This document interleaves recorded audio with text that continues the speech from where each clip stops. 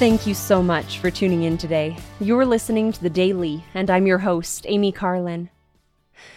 The Book of Mormon is another testament of Jesus Christ. I've mentioned the Book of Mormon experiment before, where students from Brigham Young University traveled all over the world and offered passers-by a single, different page from the book to read and asked them to highlight references to God and Jesus Christ. As those of us who acted on President Russell M. Nelson's challenge to the women in October 2014 know, these references permeate this book.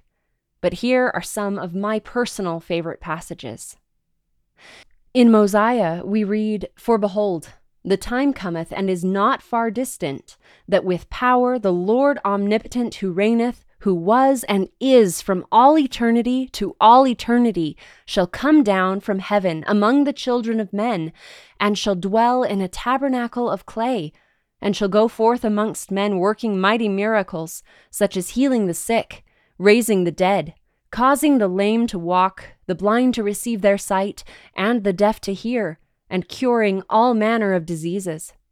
And he shall cast out devils, or the evil spirits which dwell in the hearts of the children of men.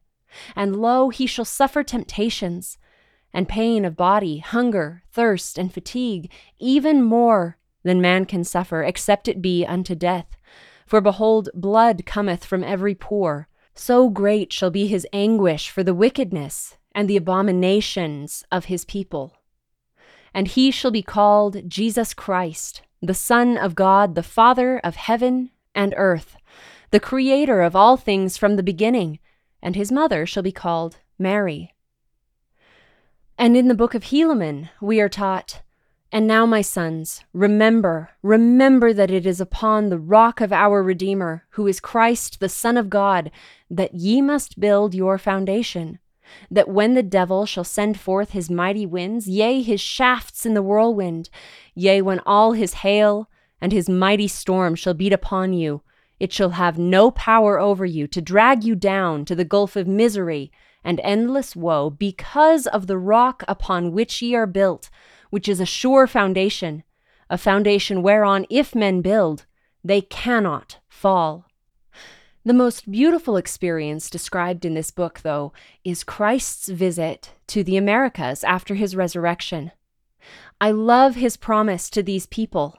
They heard a voice saying, "Behold, my beloved Son, in whom I am well pleased, in whom I have glorified my name.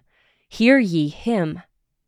And it came to pass, as they understood, they cast their eyes up again towards heaven, and behold, they saw a man descending out of heaven, and he was clothed in a white robe.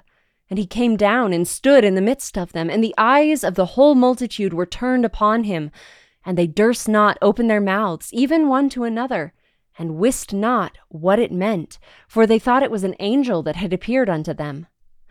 And it came to pass that he stretched forth his hand and spake unto the people, saying, "Behold, I am Jesus Christ, whom the prophets testified shall come into the world. And behold, I am the light and the life of the world. And I have drunk out of that bitter cup which the Father hath given me, and have glorified the Father in taking upon me the sins of the world, in the which I have suffered the will of the Father in all things from the beginning." And it came to pass that when Jesus had spoken these words, the whole multitude fell to the earth, for they remembered that it had been prophesied among them that Christ should show himself unto them after his ascension into heaven.